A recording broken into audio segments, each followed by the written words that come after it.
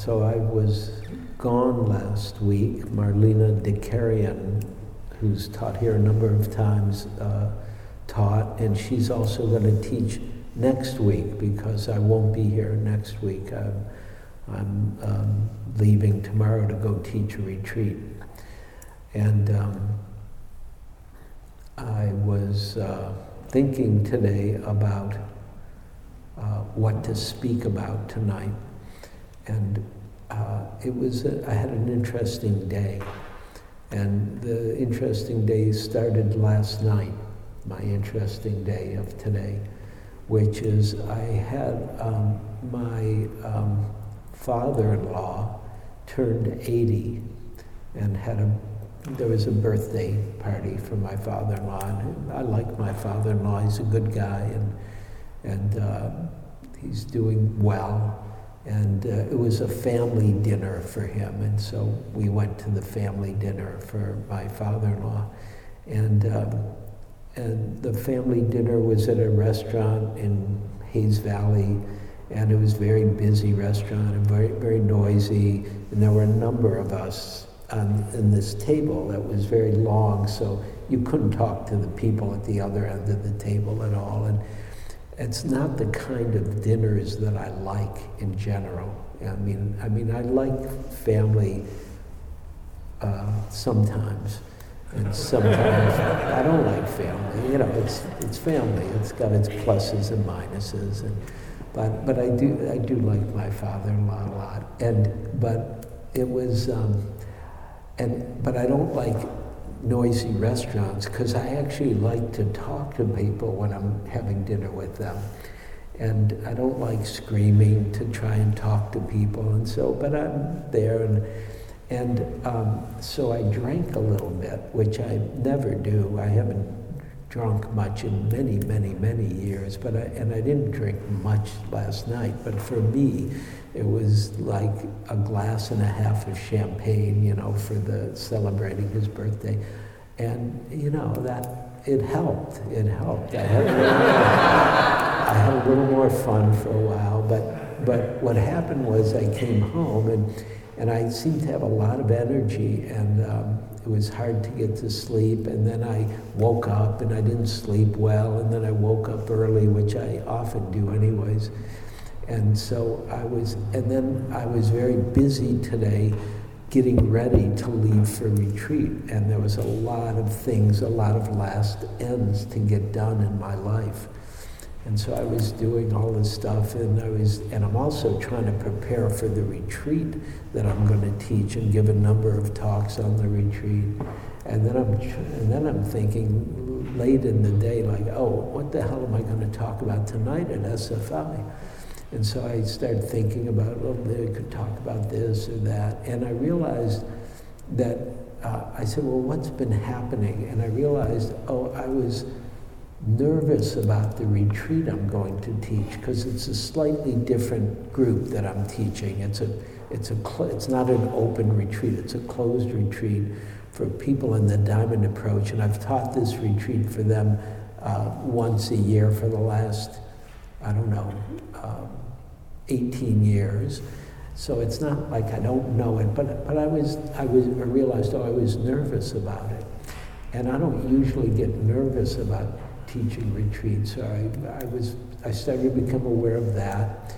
And then I realized I didn't know what to teach here tonight, and I hate when I don't know what to, and I realized I was nervous about coming here, which is pretty rare because I've been doing this for 25 years or something like that. And so I was aware there was some anxiety about teaching, and and I was thinking about why, and I got curious and started investigating why. Was it because of the alcohol last night or not sleeping? But it didn't matter. The nervousness, the fear was here. The anxiety was probably the most accurate word. And I thought, well, maybe I should talk about fear, given I'm feeling it. And so I thought I would talk a little bit about fear and the practice of fear, because I think of it as an inevitable part of Dharma practice. And I don't know, do any of you ever have any fear, anxiety, or get scared or anxious, anything like that? Pardon? When you don't sleep well. Thank you for supporting me. And so, yeah, it's really, so it becomes a part of the human experience that's important to be aware of. And to be, remember, mindfulness is not the only Buddhist practice that's important. There are two really key practices in the meditation, which is mindfulness and investigation. We're curious, we're interested, we want to understand our experience and what leads to suffering and what leads to freedom. And so I thought it'd be interesting for us to talk about fear and for you to all consider, oh yeah, when do you get afraid? Or what makes you afraid? Or what stimulates your anxiety or your uncomfortableness with things that feels not secure, where you end up feeling less secure. And of course, partly I thought it would be appropriate to bring this up because of the current political situation that I've talked about for many weeks now, and I'm a little tired of talking about, but it's going to be part of the deal for quite a while. And there's a lot of anxiety or fear or trepidation associated with the political situation, as well as with the environmental situation that we find ourselves in at this point with climate. We ourselves here in California have watched the weather change drastically, right? Like we had a drought for 4 years, and now we're flooding everywhere, and it's not, and it keeps coming, and we're happy, we're all real happy, right? It's raining, and yet it's raining a lot, and we're having problems like with the dams and in the reservoirs and lakes. And of course, then there's, depending politically on your situation, there are different ways that the political situation will impact you. Depending what minority you might be part of, in terms of if you're an immigrant or if you're a person of color or if you're a refugee, or if there's something about you that makes the government nervous, that can create a lot of uncomfortableness, anxiety. And of course, just normally, we experience fear or anxiety or trepidation or some kind of dread or apprehension or disquiet or foreboding, depending on our own psychology. Like that's a common, normal part of human psychology, is that there's anxiety, and the anxiety can come in relationship or in because of money and economics, or it can happen in friendships, can bring certain kind of anxiety or fear. Any kind of intimacy can bring anxiety with it.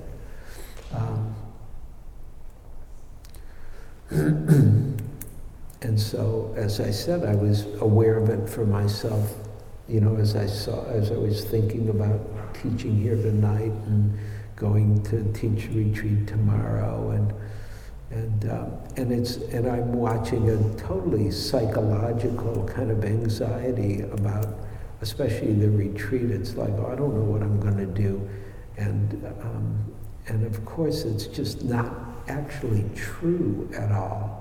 But there's something about the ego itself, which is an insecure entity. The ego itself is not a secure thing. It's a construct for each of us, and it's an important construct, and we need to have an ego identity, and it can help us, get up in the morning and set the alarm and do what we need to do. But but it's not the essence of who and what we are. It's not all of who and what we are. And it's also a construct that's been created, at least psychologically, since we were children. Because we all had this time, which I don't know if you remember, where they were pointing at you and they were saying something, and later you realized, oh, that's your name. But it wasn't your name originally. You didn't have a name originally. Who and what we are wasn't a name. And yet, they used to point at me and say, oh, Eugene's doing this, or Eugene. I'm thinking, well, who's Eugene? Where's Eugene? I'm just a baby, in the crib or, on the floor or whatever. And so the whole idea of that kind of ego structure and identity is a construct, and it's a normal, important construct, but it's not the end of the story. And because it's a construct, it's essentially insecure. It's not innate. It's not what the Buddha pointed at, which ends suffering and ends fear. And this is from not a Buddhist teacher, but a Vedic teacher of the last century, Krishnamurti, and he was talking about fear. He said, you don't just want to try to free yourself from fear or resist fear. What's needed, rather than running away or controlling or suppressing or anything else like that, is to understand fear. That means to watch it, to learn about it, come directly into contact with it. We are to learn about fear, not how to escape from it, not how to resist it through courage and so on, but how to be directly aware of what we call fear, which is just an emotion, right? It's an emotion, a mood, a state of heart and mind that is natural for human beings, actually natural for all animals, right? Although we don't usually think that insects maybe are having fear as an emotion, but if they're threatened, they run, right? And that's what I'm calling also fear. And it's very normal to have that kind of animalistic response to the survival instinct, because we are also animals, and as animals we have this natural instinct to survive.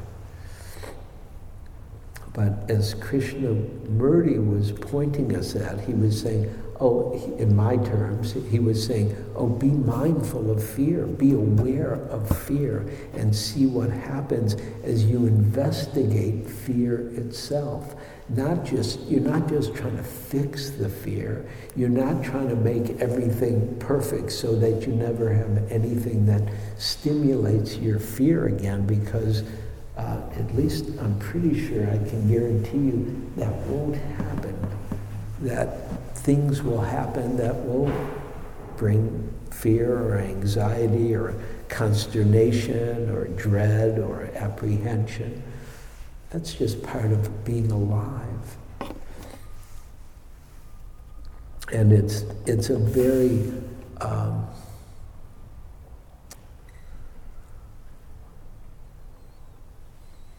it's bad.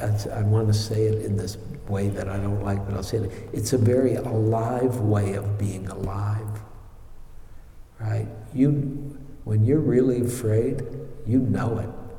And it's got a lot of physical and somatic and kinesthetic and energetic components to it that we feel, right? So I looked up some words that happen when we're scared. We cower, or we shrink, or we cringe, or we quake, or we shake, or tremble. I mean, those are very alive experiences when we're really afraid.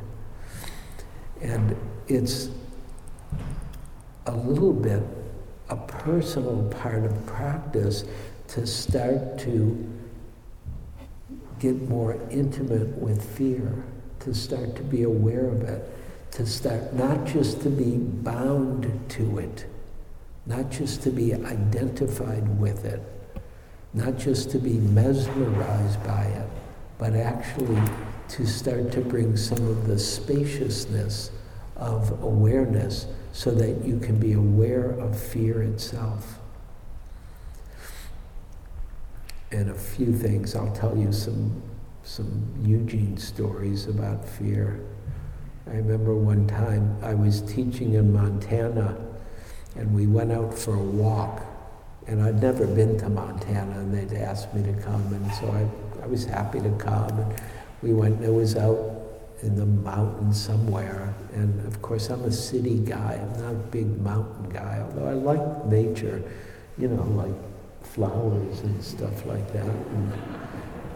But I was in Montana, and we went out for a walk, and there was a big pile of shit in the middle of the lane, and I was like, whoa, what is that? That's big. I mean, I kind of knew it was shit, but and they said, oh, that's bear shit. And I'm like, bears? You have bears? Oh yeah, we have bears, maybe we'll see one. I'm like, I don't want to see a bear. I mean, I'm happy on TV to watch bears, but not in person. Because I was afraid. I didn't, I grew up in Detroit. We didn't have bears. That was not the thing there. And so part of what's helpful in working with any strong emotion, including fear, is taking it seriously and also not taking it seriously, but being able to play with it or laugh at it at times. And it really took me a long time to accept my own fears in general. And I had different life experiences that helped me learn how to accept my fear. When I was a very young man, and I'd moved to New York and was living in the Lower East Side, and I was into radical political street theater, and I was having a really good time living in New York I was still a teenager, but I got mugged, right? Because I'm from Detroit, and believe me, compared to New York, Detroit was totally cool. At least that's how I felt. But New York was a whole new thing. So I got mugged actually a couple times in New York, and sometimes the people who mugged me were very nice. Actually, like I remember there were some guys who I let into my building because I didn't know, you don't let people into your building. That's not something you do in New York. And so, because they said, they needed to go up and see somebody. And really, they grabbed me and they wanted my money, and I gave them, and I had like $3 or something. And they were really kind. They said, oh, you don't have any money. You should keep this. We'll go somewhere else. This is a true story. And so I was like, okay, that wasn't so bad. But then one time, I was walking with my girlfriend at the time, somewhere, not in the Lower East Side, in Soho, before it was Soho, if you know New York. And these three guys came after me because I was a hippie, right? And they really threw me down and wanted to beat me up. And I remember my girlfriend was just screaming at the top of her lungs. And something happened, and then they ran away. But that scared me. That was a whole different kind of fear, like somebody attacking me basically for no reason except that I was different from them. And I remember I used to play bamboo flutes, these thick bamboo flutes that I used to make. And so after that, I always carried a bamboo flute with me because it didn't look like a weapon, but you could use it if you had to. And of course, I didn't use it, but it was interesting to watch how fear conditions the heart and mind, right? Because then I was gonna, hit somebody if they started to fuck with me, basically. And it was interesting to be on retreat. I was on a woman's retreat here about a month ago, I guess it was, something like that. And it reminded me of all the retreats that I'd been on in New York that were against the war and very leftist kind of retreats where there'd been a lot of demonstrations and a lot of breaking of windows and running and being scared because you didn't know what would happen once things got a little bit wild. And then I've had some other experiences in my life that brought fear because I had a good friend who was a big drug smuggler and really, really good guy, friend, and I never even thought about it back then because drugs were just part of life, is what I thought. But some bad things happened around that, and it was interesting to watch the kind of fear or not fear that could come. And really, the simplest thing I can tell you is it brought some fear when the DEA showed up at my house here in San Francisco because I was friends with this guy on the East Coast because they had caught him and they still couldn't figure out who he was because he had too many passports for them to figure out who he was, like which passport was his. And so that brought some fear when the DEA showed up at my house. I'm not interested in jails, never been a big desire of mine. So anyhow, I'm just giving some different ways fear can come, both, for whatever reason, whether it's bears or people who you're different from in New York, or from being around people who are doing things that aren't quite legal.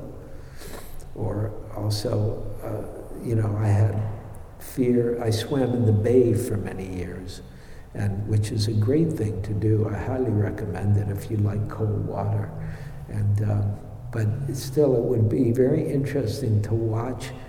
And I swam like 4 or 5 times a week for I don't know how many years,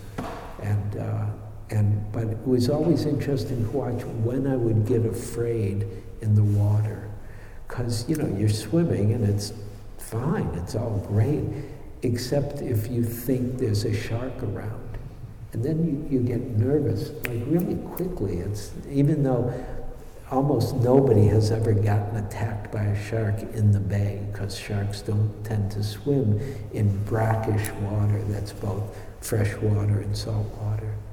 But I remember this once meeting this sea lion, and they're big, right? And I'm not a big guy anyways, but they're really big. And I'm swimming, and this sea lion popped up. It's wild, I haven't remembered this in a while.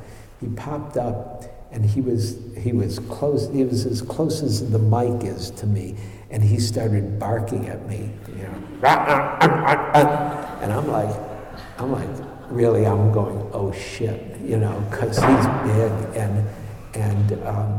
and I don't know what to do, right? And so I just stop, and he's barking, and then he goes like this. He's barking, he goes under the water, and I'm like, shit, I gotta get out of here. But it's his turf. He's much quicker. But still, I started swimming for the shore very quickly, and he didn't attack me. But it scared me, the sea lion. And actually, I remember what happened. That's why I tell the story. I realized at a certain point he was barking because he was afraid, right? It's not what I would think, because I was already afraid. And then I realized, he was afraid, and he was protecting himself by barking at me. And so that's also really important to see that aggression often comes out of fear.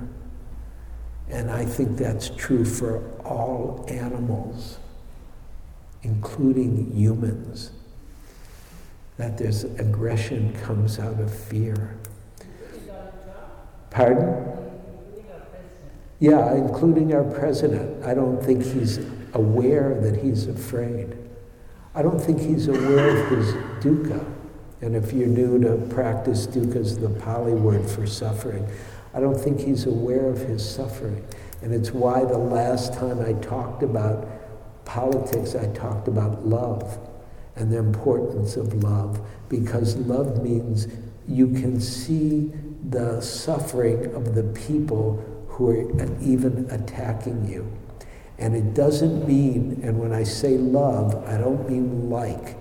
It doesn't mean you like the people. It means the love, the heart is big enough to see the suffering that's causing them to attack or act irrationally or be biased or prejudiced or whatever it might be in those unconscious and suffering-filled ways.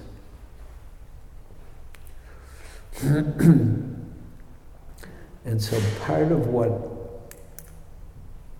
is paradoxical about Buddhist practice is that we can metabolize fear, that fear can lead to fearlessness. And it's counterintuitive, right? We all think fear, fix it or get rid of it. That's what we want. We don't think go through it. We don't think get closer to it. We don't think open up to the fear, because it's just not the way we work biologically. Biologically, we run when we're afraid. That's what animals do.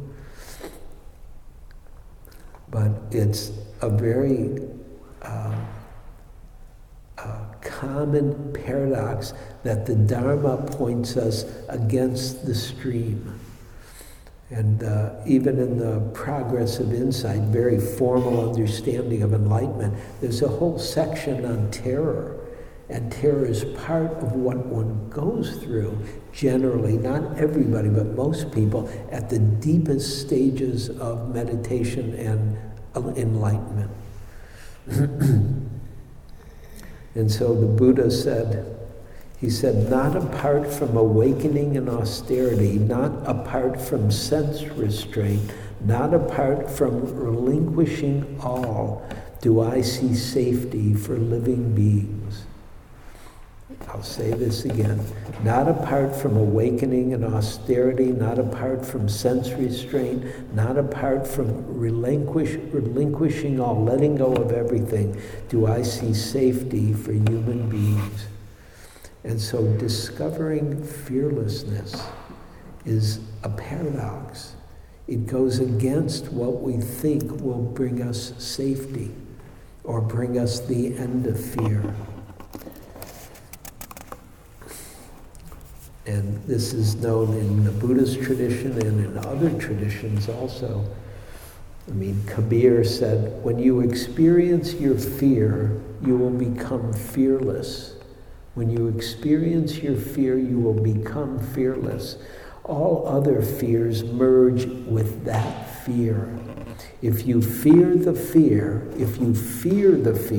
then you will become fearful. If you fear the fear, you will become fearful. Be fearless, and all your fears will flee. And I think a beautiful example of this in human form is a woman named Malala Yousafzai, who was a young Pakistani woman who stood up for female education in Pakistan, and she ended up being attacked for it, right?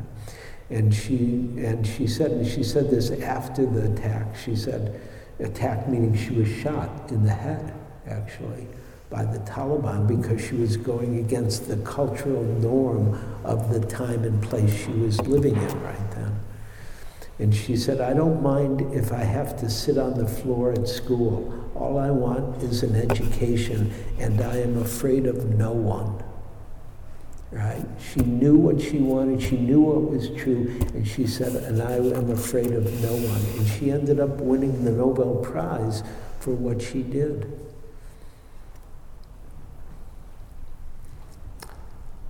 And I'll end this talk by giving you a little more Buddhism.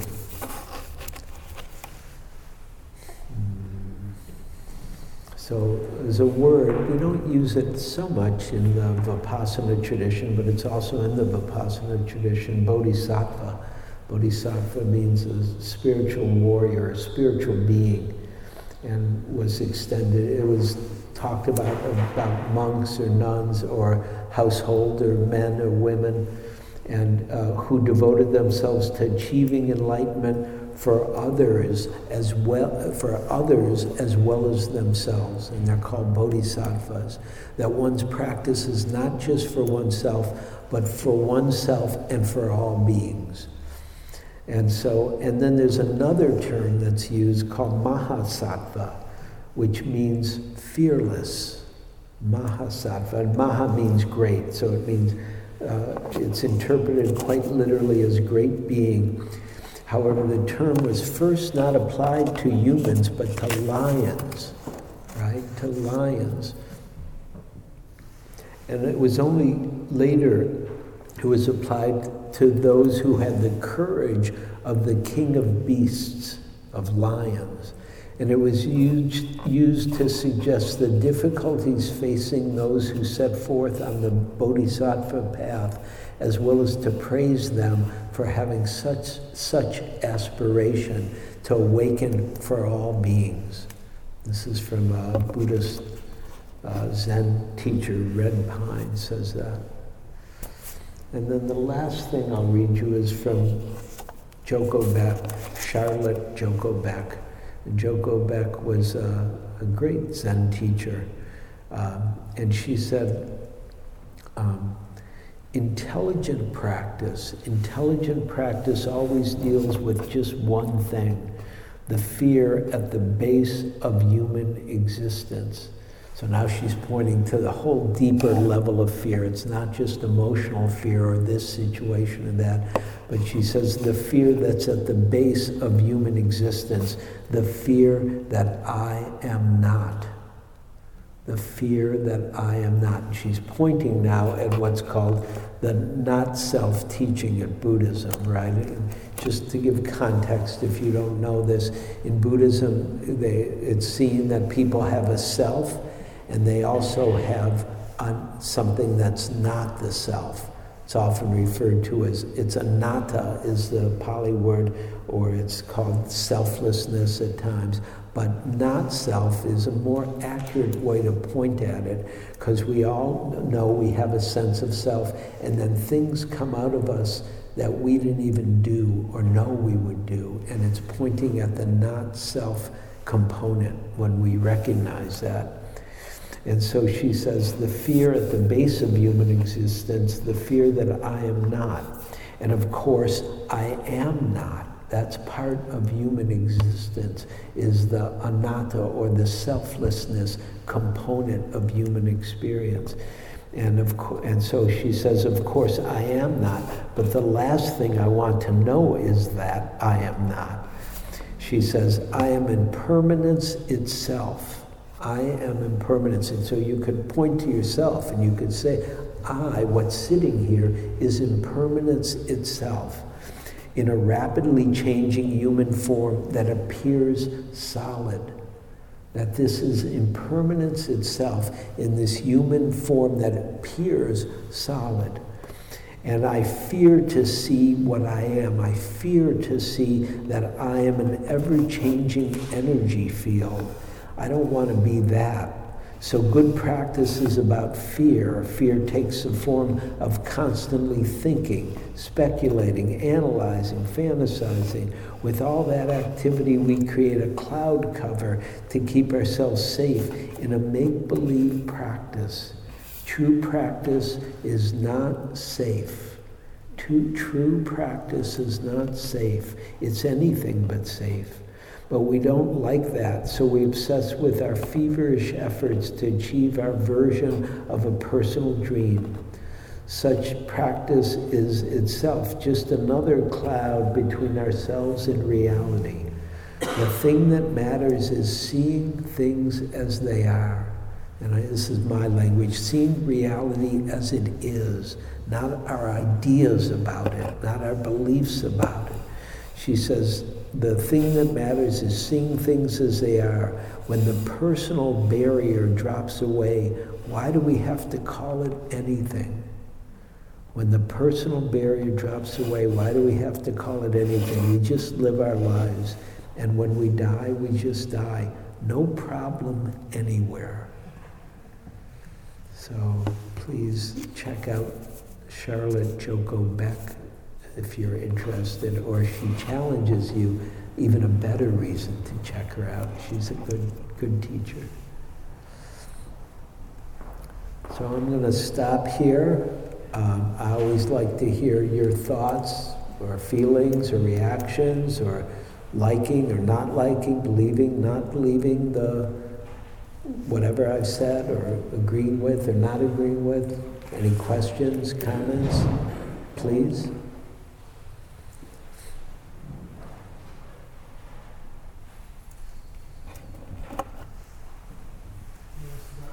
Yeah, come up to the mic, please.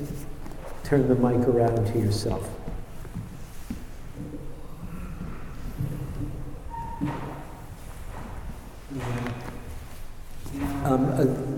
Pick the mic up so it's right at your mouth and we can hear you again. Thank you. I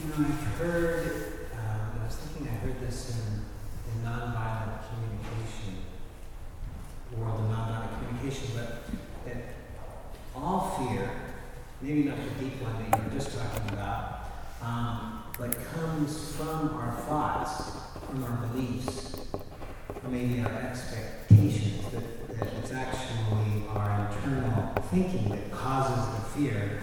It's not the bear shit that we saw or something on the outside, it's your thought about it. And I was just wondering, from a Buddhist perspective, is that the same? Is that how we look at it? It's one of the ways fear can come, but Buddhism doesn't just say there's one way. There's also just the instinctualness of the animal nature. And that's because animals aren't thinking, and they run. Yeah, so the reptilian brain, for instance, just reacts. Right. So, and we have some reptilian brain as far as I know. I mean, So it's a little bit of that, but look for yourself. Where do you see it? That's what Buddhism keeps asking. What do you see? When does it happen? Why does it happen? How does it happen? Is it just like that, or is there thought first? Yeah, it seems like when I slow it down, it's almost always the thought. Uh-huh.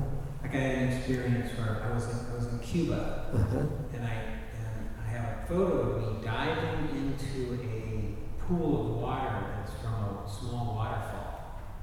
And I actually did it twice into this, and I dove. Everybody else was like jumping, and I dove. But then I looked at the photo, and I felt fear. And it was just thinking about the fact that, there could have been a rock or something there that I could have hit. Even though I did it completely safely. Right, yeah. My fear, or my thought actually. Right. Yeah. That's how fear happens sometimes. We make things up. Yeah. And that's what causes, at least for me, most of the time, it's my own thoughts. Yeah. Well, so that's a really, really, really good reason to be aware of thought instead of just believing thought. Because not thinking at all. Well, yeah, but how many people here cannot think, right? That's a rare time, and that can happen in practice, and I've had that, but that's not what happens day to day. It just thinks itself. You can even decide, I'm never going to think a fear thought again, and I bet it'll happen. Meaning, I bet you'll have fear thoughts, because you're not in control of your brain. No, I don't know about brain, mind. Let me use that word. Yeah. That I'm afraid of, actually. Well, we're all afraid of that about you, and about all of us. Thank you. Meaning, it's one of the reasons why the whole glorification of mind is not so helpful at times, of the intellect. Maybe, let me say it that way. The glorification of the intellect. Because you see how people, human beings over time and place, different places and culture, think totally different things about the same circumstance. And it changes, and sometimes it's bad, and sometimes it's good.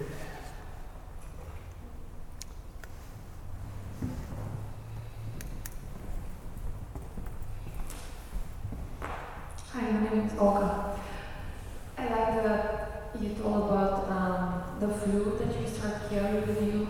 The flute, yeah.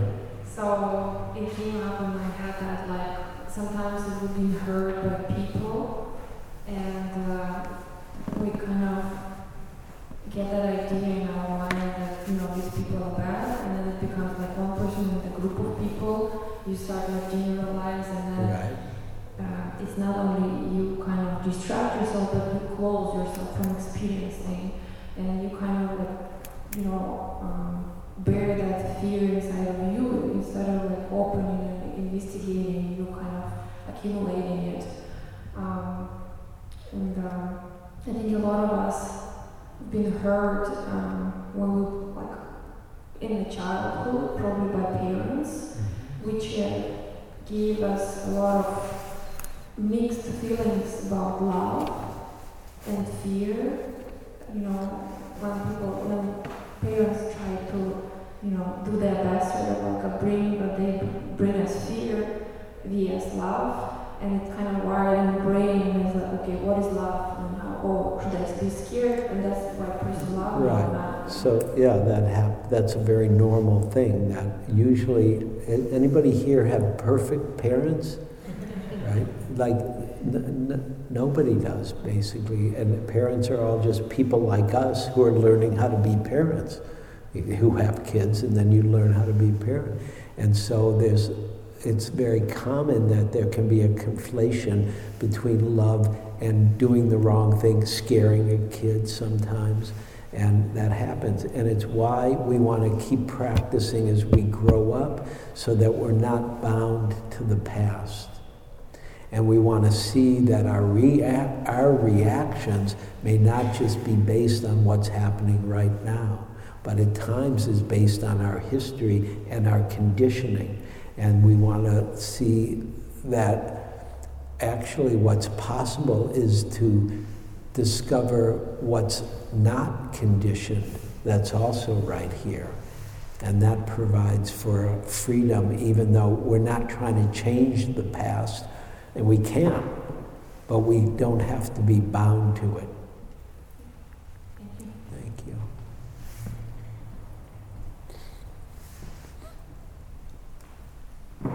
Anybody else about fear? Anybody else? Questions or comments or thoughts? Please. And anybody else who's never talked? People who've talked before are more comfortable speaking again, which is good. But if you do it one time, you'll be more comfortable for the second time. So, as a child, I didn't know if I was going to survive. And even before I learned to speak, I was like in hypervigilance and in fear. Mm-hmm. And it was part of how my ego was created, and it was part of how my worldview was created. Fear has always been a part of me. Mm-hmm. And at one point, for a lot of years, I thought that through meditation I could learn to shut down this sort of spew of negative thoughts and fearful thoughts, that would fix the problem. I wouldn't feel so horrible all the time.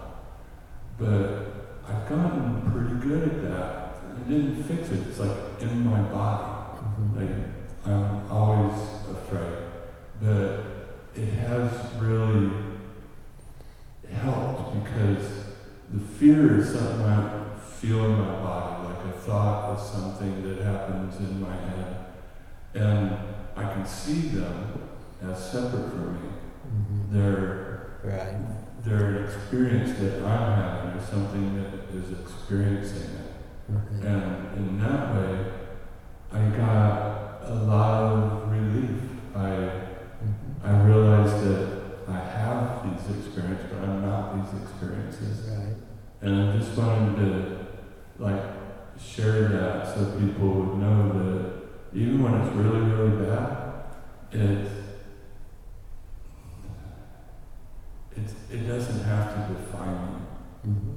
Yeah, it's true. And it's really can take practice and take a while for that to happen. And of course, there's a lot of good ways to support that. And I'll add one more that I haven't mentioned, which is loving kindness practice is a great support for working with difficult emotions. And because it really cultivates the open heart that is beyond the conditions that create the contraction or the holding or the fear or the anger or whatever it might, condition. Yeah, great. Thank you. Sure, thank you. This person would be shorter than me.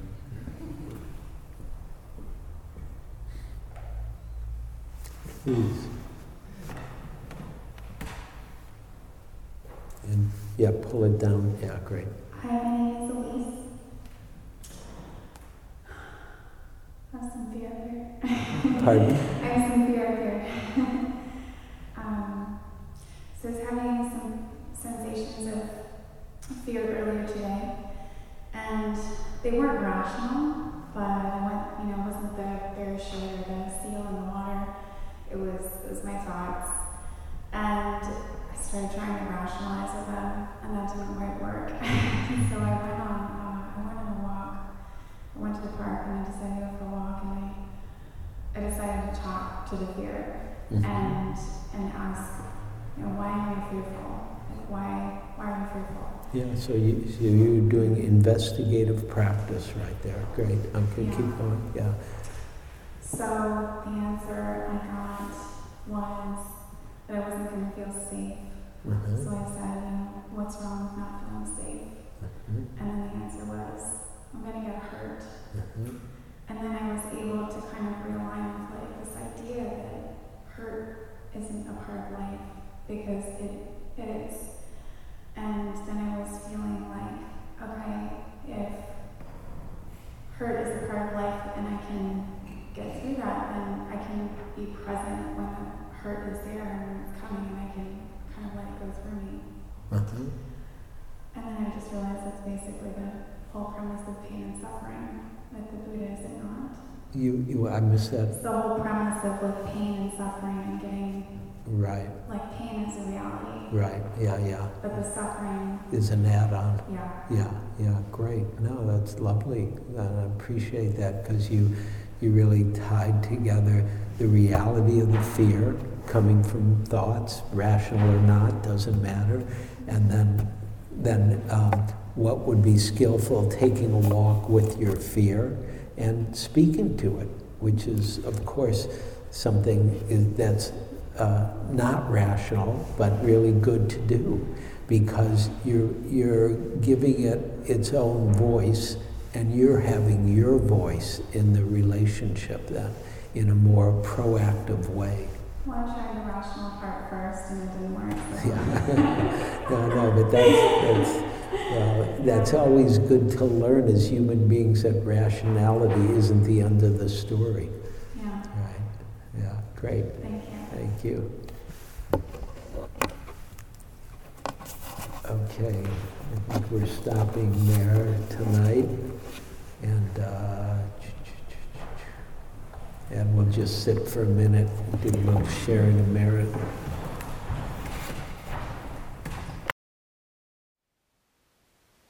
Thank you for listening. To learn how you can support the teachers and Dharma Seed, please visit dharmaseed.org/donate.